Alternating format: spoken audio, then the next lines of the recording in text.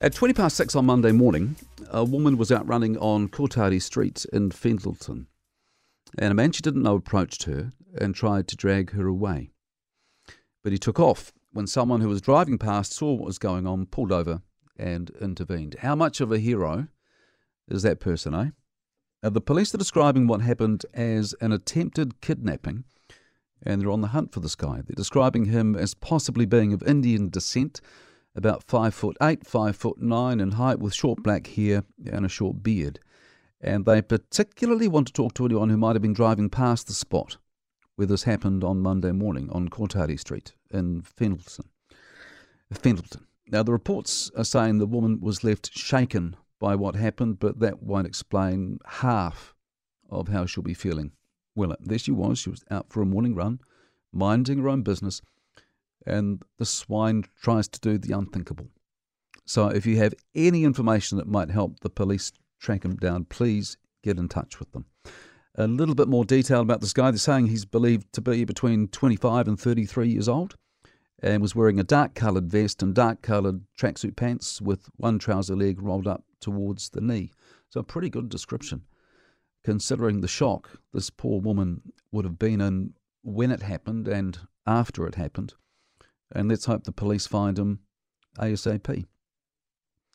Now, at about the same time this happened, I was heading into work. And, pretty much every day when I ride in, I find myself, and this is I'm just being honest here, I find myself amazed at the number of women out running and walking on their own. Some obviously exercising, others look like they're heading to work. Now, before you go getting any ideas, this is not me saying that this poor woman shouldn't have been out running on her own at 6:20 on Monday. I'm not saying that at all. In fact, she and all the other women I see every day on my way into work, they have every right to go wherever they want, whenever they want. Nevertheless, it does surprise me when I see a woman out in the dark on her own, which, probably reflects my sense of security as much as anything, because I don't think it's just women who are at risk in this city. I get a very hard time at home sometimes when I get a bit antsy about the teenagers walking somewhere at night, heading off to a party or something. This is the boys I'm talking about. And even though they're nearly 18, they're both 6 foot tall, sporty, go to the gym, more than capable of looking after themselves, as they tell me on a daily basis. Despite all that, I still think it's dodgy, even for them to be on the street after dark. Now, we had an experience ourselves one night, walking home after we'd been around the corner watching rugby at a friend's place.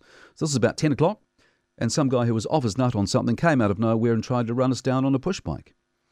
He came off second best after whacking his head on a tree, but we were really shaken by that, and ever since, I've probably been a bit more cautious than I used to be.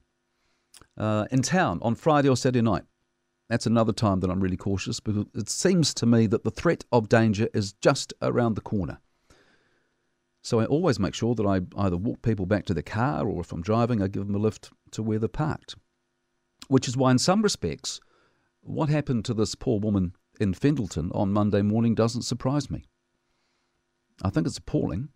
I think she had every right to go for a run without this happening to her, just like I think anyone, male or female or whatever, should be able to run or walk the streets safely anytime, day or night. But as far as I'm concerned, I don't think we can take that for granted, because from my perspective, and sadly, I don't feel that Christchurch is the kind of place where you can expect or assume that you will be safe any time of the day or night. Now, the guy who attacked this woman in Fendleton on Monday morning, and let's not beat around the bush, the police are calling it an attempted kidnapping, but it was an attack. And the guy who did this needs to be off the streets ASAP, and I hope the police can track him down pretty quickly. But he's not the only creep out there, which is why I think we all have to be vigilant, especially when it comes to being out and about late at night or early in the morning.